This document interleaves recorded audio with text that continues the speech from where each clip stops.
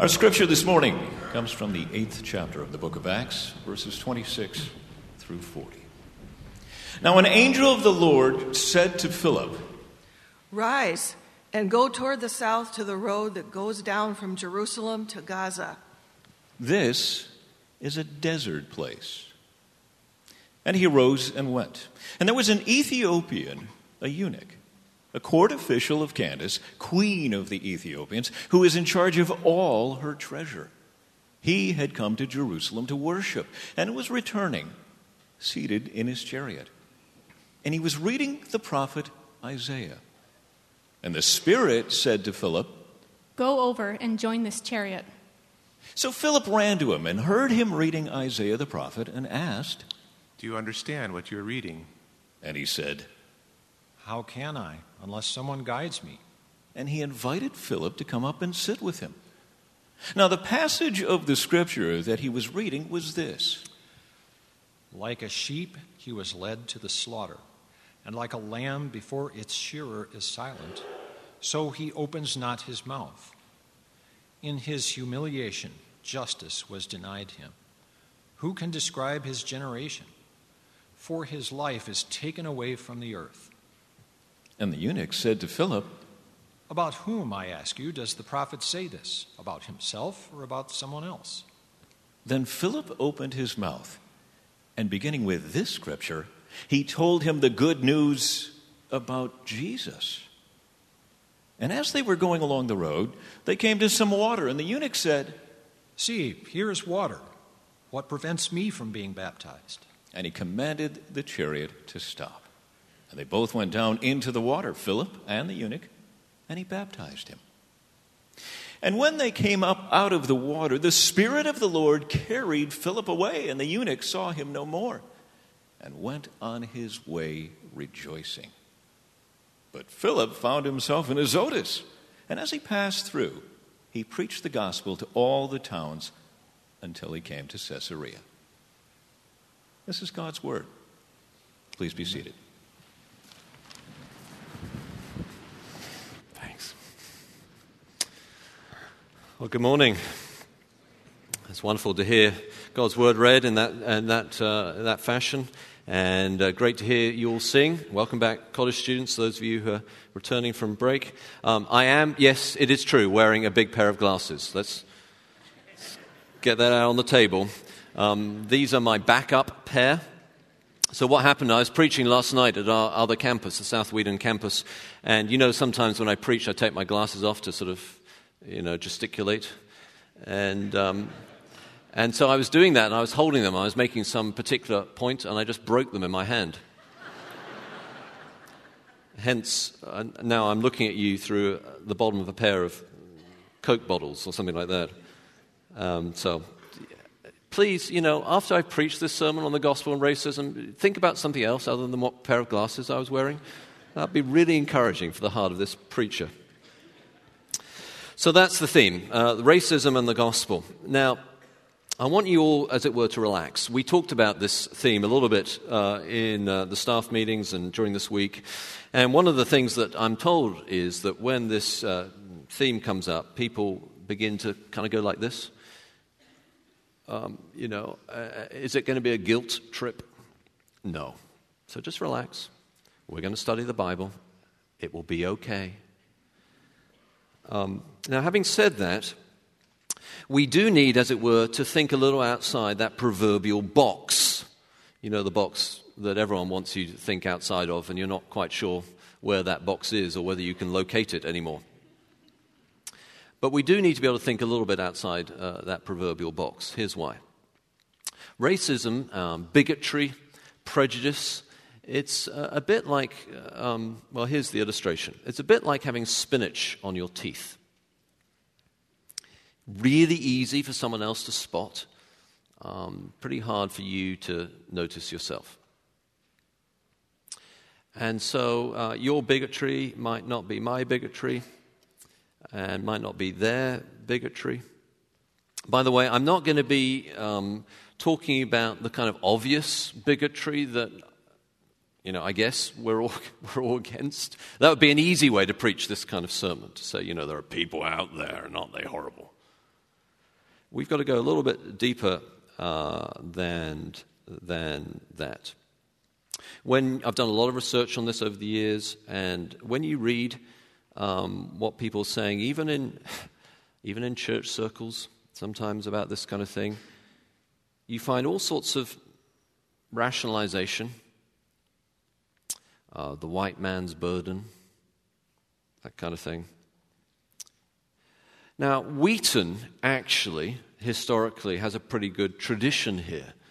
I don't know how widely known that is anymore, but during the slavery time, Wheaton was part of what was then known as the underground. And so it had this, it was providing rescue for slaves and all the rest. That doesn't really let us off the hook. And in fact, from a global perspective,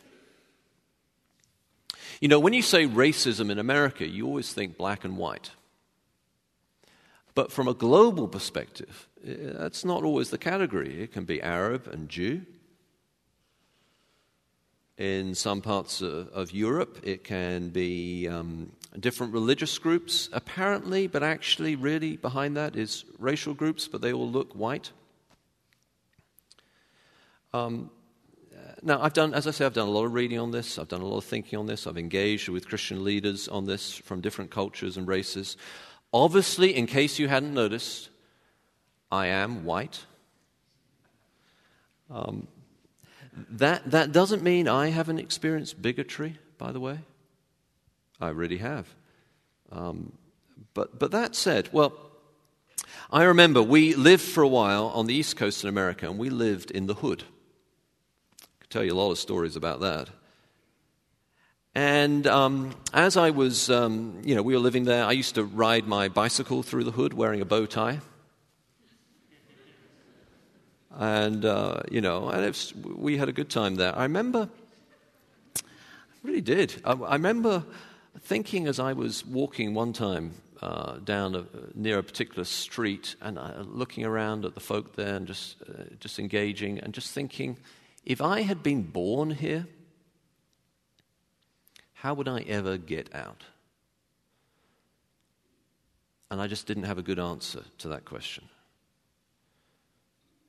One good book that I've read on this is by someone called Michelle Alexander. As far as I know, she's not a Christian author, okay? So I'm not endorsing this. It's just an interesting book because it's called The New Jim Crow. It really shows one perspective on all the systemic structures, at least from one point of view. Now, all of that is really preliminary to set the stage, to help us to think outside our box, and, let's reason together from the Scriptures. So we're looking at Acts 8, this passage here. Acts 8 is often preached in basically two different ways. It's either an evangelistic sermon, repent and be baptized, like the Ethiopian eunuch, or else it's a sort of how-to-do evangelism sermon. And there certainly are those kind of good applications here. But really at the core, at the heart, the center of what Luke is doing, is a little more in this point in his story in the book of Acts. What does it take for the gospel to triumph over racism or bigotry or prejudice? Now that's more what Luke is showing us here in his story. He has three things that he shows us that it's necessary to happen. First of all, you've got to put the boundaries in the right place. You see, there are boundaries. Liberal thinking, relativistic thinking, even in theology, we want to just say there are no boundaries at all. That's what we need to advance, no boundaries. But if there are no boundaries, then there's no need for anyone to be saved, and in that case there's no gospel, and you just have universalism. But on the other hand, if you put the boundaries in the wrong place, you can get racism. So first putting the boundaries in the right place. And then you have here a more emotional, a personal thing, a supernatural encounter thing, which is really understanding the heart of God. God's heart for the excluded is revealed here supernaturally. The angel says this, the Spirit says this, God intervenes. And for us to be like Philip here in this story, we have to understand the heart of God for the excluded. But then finally, there's a key aspect, which is often overlooked, which is really about what theologians call eschatology. It's a technical word, but about where we are in the plan of the history of God's plan of redemption. What Luke is saying here is you've got to tell the time right in terms of the history of redemption. We've got to know where we are in God's redemptive plan. So we're obviously not in heaven yet, but what parts of the kingdom of God that has come and Jesus is returning, what parts are for now and what parts are for then? You see, one way, at least to look at racism when it appears in religious circles, in church circles, is that it is really an under-realized eschatology. That is, very, very few people in sort of educated, sophisticated, upper middle class church circles, very few people then will want to say, in heaven, they're not going to be all races. Well, people, everyone thinks that within these kind of circles. But what they want to say is unrealistic now. And Luke's saying, no, it's not. You're telling the time wrong on God's history of redemption. So that's where we're going this morning, putting the boundaries in the right place, understanding the heart of God, and telling the time right. Now, when we think about putting the boundaries in the right place, we've got to avoid two common mistakes, either everyone or no one, either racism or universalism. And Luke is saying there's a better third way. I want you to see how he does it. Well-known story, this Ethiopian high official, Ethiopian, in other words, he's a black African. Ethiopia meant then really the empire, a big kingdom to the south of Egypt, a huge African empire, went on for thousands of years, went through a very rich trading time with Rome. And this official is the treasurer. He's the head of the Federal Reserve, the bank of this Ethiopia. He's an important man. He's not a Jew. He's a God-fearer. He's come back from the temple worship and he's disappointed. Because you see, at the time, those who were not either proselytes or Jews by birth were excluded from intimate worship. They were kept to special extra places. There were signs barring them from going where the Jews went. This is actually the kind of thing that Jesus had said was so wrong about the temple worship when he discovered it. Now, there were some barriers put in place in the Old Testament, in Leviticus and all that. But what they had done since then is they turned those things which were emphasizing God's holiness in order to be an attraction to all nations, as God promised Abraham to be a light to all nations, they made them high walls. And so when Jesus turns up at the temple, he cleans out the temple. Remember, he throws out the money changers. Not really about money. What that's about is people using the need for those who come from other nations to change money to be able to buy sacrificial elements for worship using temple money, charging a lot for that interchange, and so making it really hard. It's a sort of tax on the nations coming to God. And so what Jesus says is, look, my Father's house is a house of prayer for all nations. Right? Now, this Ethiopian had just come back and he'd experienced all that exclusion. He wanted to find God. No one would tell him about God. He's got the Bible on his lap. He cares. He treasures it. This treasurer treasures the Bible. But he has no one to explain to him what it means. No rabbi has told him. He's been barred from the schools, from the churches. Been signs saying this far, but you're not allowed further in, colored, not wanted, if you like. But see, as soon as we put it in those kind of contemporary terms, actually what's on this mind is not color. Color wasn't as big a deal then in ancient times as it is in contemporary America for all sorts of reasons. And what's on his mind is exclusion, but exclusion because he was a eunuch. So Luke emphasizes this over and over again. He's an official, but he's also a eunuch, which now eunuch could also be a term sort of synonymous with being a high official. But Luke makes it clear that this is literal here, because over and over again he says eunuch 4 times. Verse 27, verse 34, verse 38, verse 39, eunuch, eunuch. So this man cannot be ritually pure.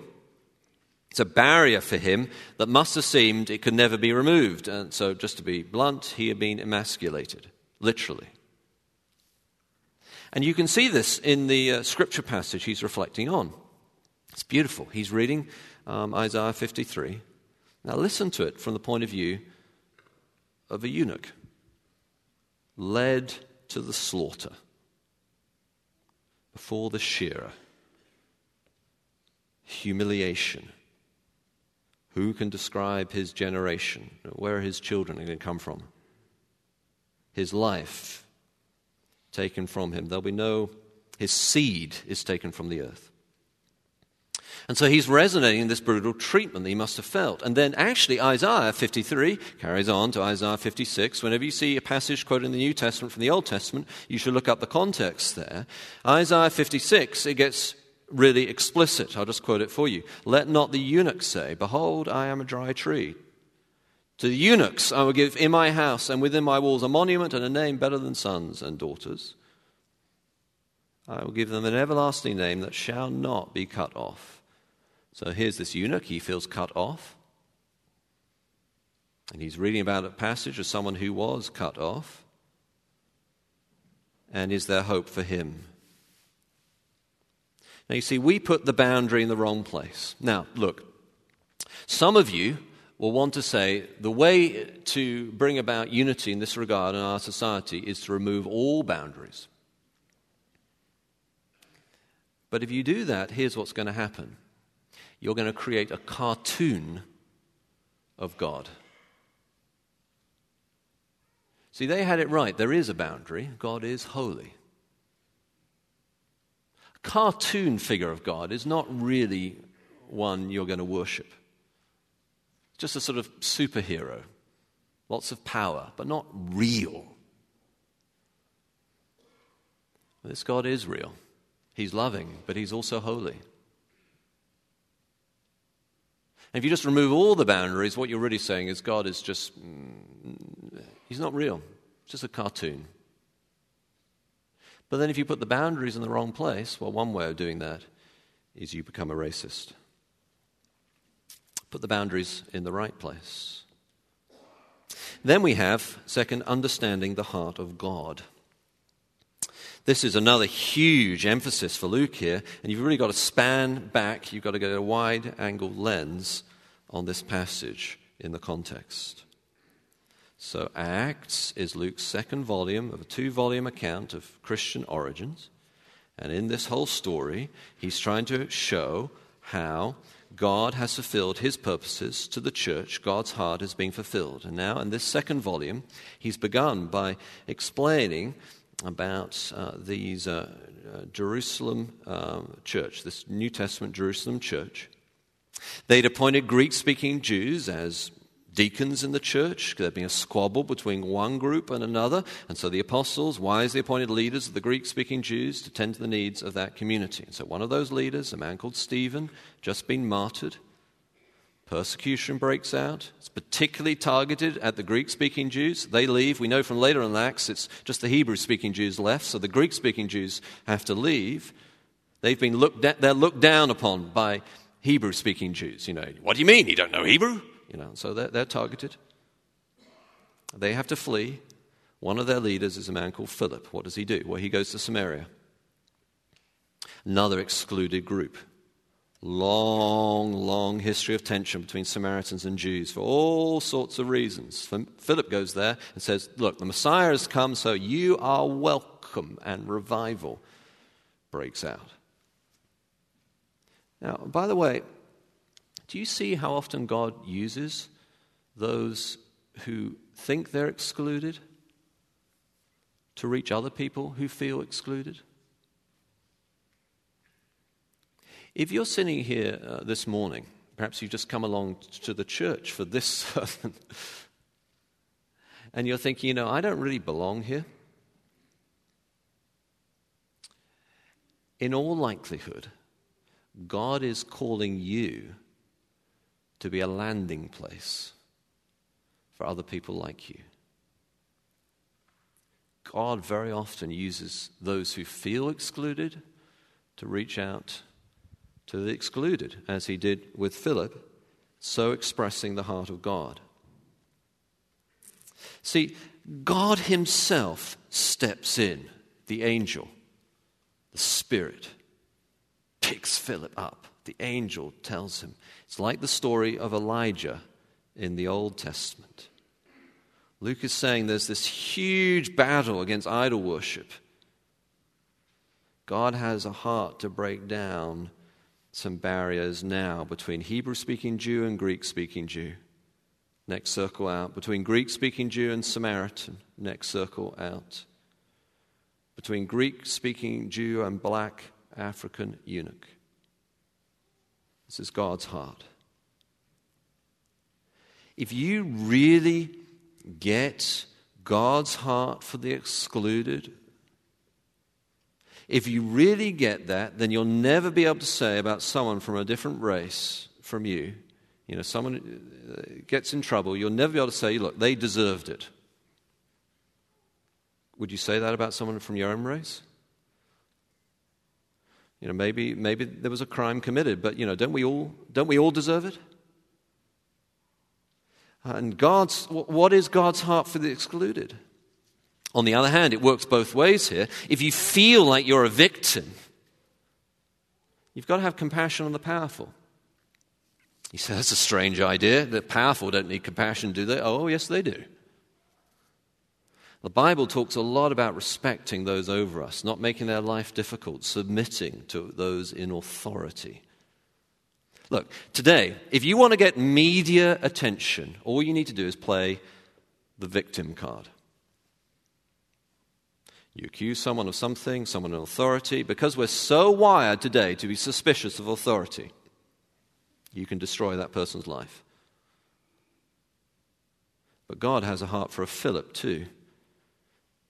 He's the preacher here in this passage, but he'd been excluded as well. One of the unique things about being a pastor is you get to work with very powerful people as well as the completely marginalized.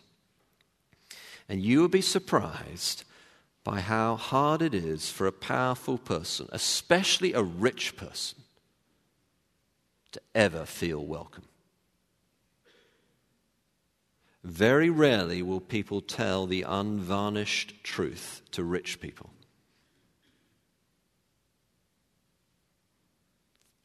But then again, it's hard to hear the story of the person who's been taken advantage of, because the very fact they've been taken advantage of silences their discourse. And then there's a kind of vicious cycle where everyone is trying to appear more like a victim than the other person. And then there's God's heart. See, what Luke is saying here is this is like Elijah. Philip is acting a bit like Elijah. There's an idol. There's an idea out there that unity can only come from getting rid of all power agendas. Well, sometimes power agendas do need to be exposed. But then we can get bigoted about the bigots, right? God has a heart for the older brother as well as the prodigal son. For Philip, for Paul, for this black African eunuch. In the arms of the Father heart of God, there is room for all nations. Yeah, that's not just being sentimental. Look, let me show you that. I told this story on Saturday night. I think this is when I broke my glasses, by the way. Look, they've come off in my hand already. And I told it at 8 o'clock, and this is one of these stories that I've run through a number of different friends from Christian leaders from different denominations, races, that kind of thing. It's a really interesting, it illustrates the point. There was a young black African man in our congregation, about 23. He got cancer, and very suddenly he died. And we couldn't quite figure out what was God's plan in this. I mean, he had a lot of potential. He was a leader. He was an evangelist, and then he died. And so I'm asked to do his funeral. And I do the funeral kind of in his home church. So I get up to preach, and the place is packed. By the way, if you want a lot of people at your funeral, all you need to do is die young. And so it's packed, right? And I think I'm the only white person there. and I'm preaching. So I look out, and you can look in their eyes, and they're all sort of thinking, I wonder what's going to happen here, right? And I've got my little stack of notes, like a good white preacher. And I start to preach.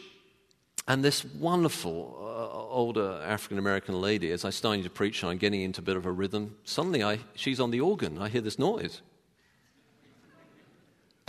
And I thought, oh, my goodness, what's going on?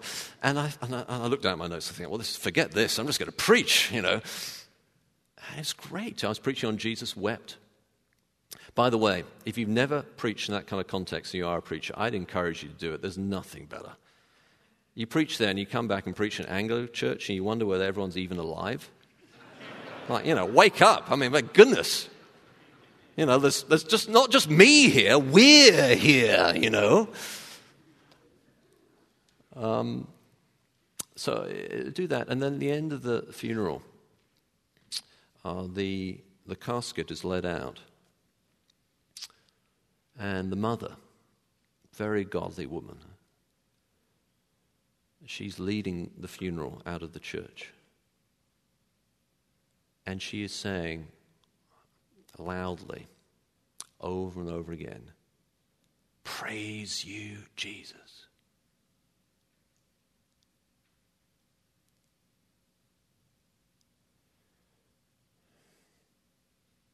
And you think what divides us is more important? I mean, really? Than the heart of God for that man, now in glory, for that mother? Understanding the heart of God.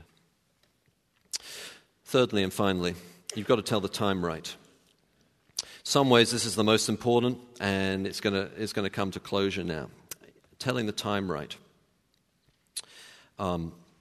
Relativistic theological liberalism will not do it. All that will happen is we'll get judgmental about those we think are being judgmental. We'll get ideological about those we think have ideology. We'll get bigoted about those we think are bigots.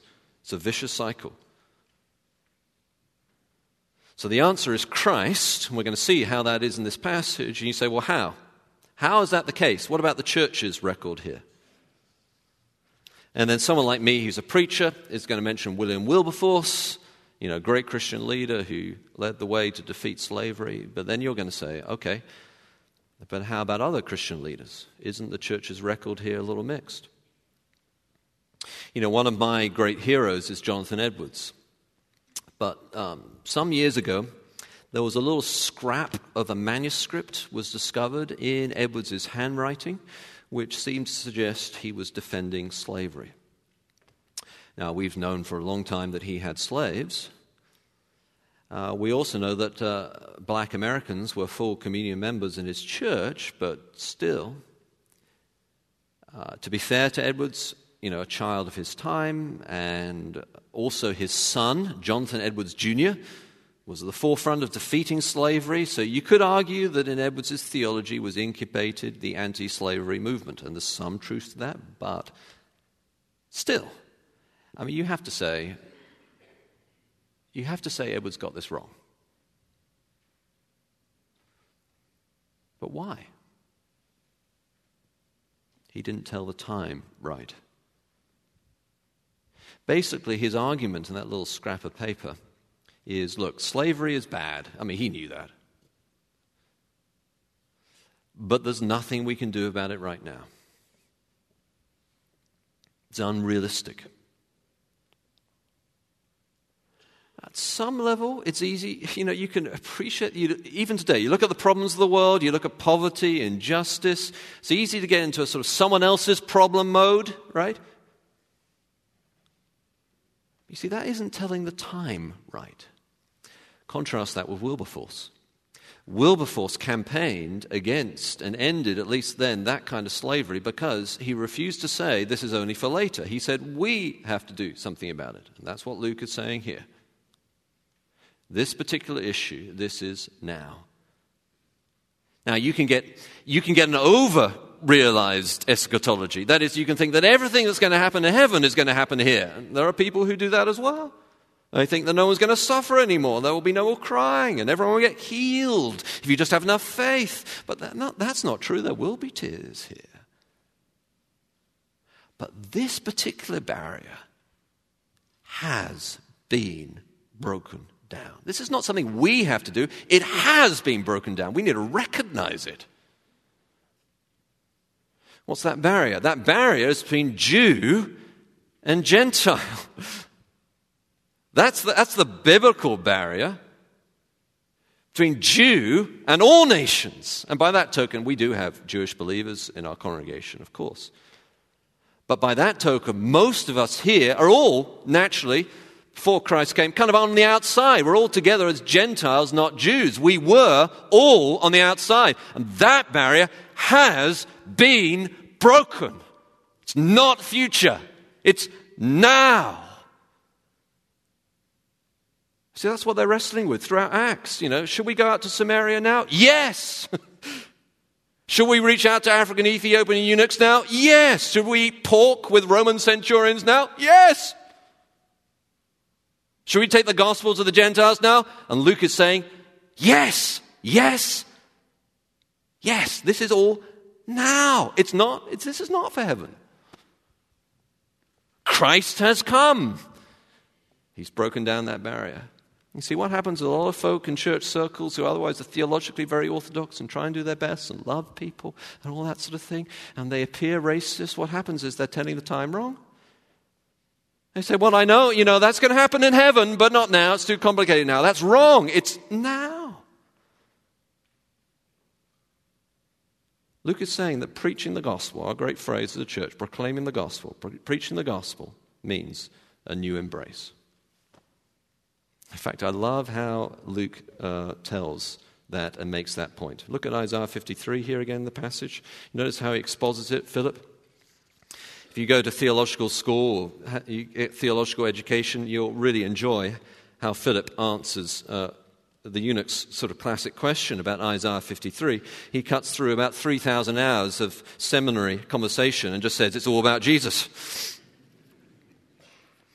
And so then the eunuch wants to get baptized. Now look, and he is baptized. He says, look, that barrier is broken down now. Circumcision was circumcision. Circumcision is an ethnic symbol, right? Don't need it graphic, but it's an ethnic symbol. But now it's baptism, which is a symbol of the gospel going to all nations. Even you, Ethiopian eunuch, right? And so there's Philip. He's kind of like Elijah. It's very much like Elijah, this story. Go back and read Elijah. The Spirit picks him up, dumps him somewhere else. He finds himself at Azotus. Oh, here I am. Wouldn't that be interesting if I was preaching? It was like, oh, my goodness, I'm somewhere else. Elijah. Now, who's Elijah about in the Bible? Notice how the story says this is a desert place. Who else baptized in the desert? Do you remember?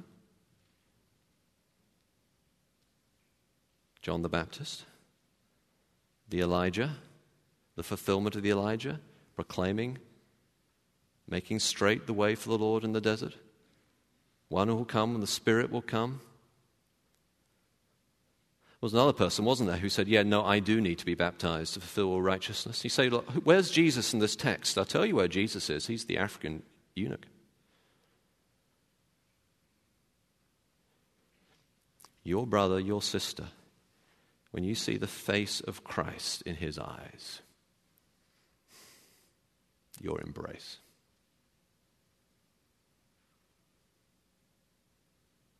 Let's pray together. Lord, we thank you for Philip, the excluded one who reached out to the excluded. We pray, Lord, that we would submit to those in authority and have compassion on the powerful as well as the weak. We pray, Lord, that if we feel here this morning on the outside, that we will take that as a message from you, that we have a ministry of being a landing place for others like us here.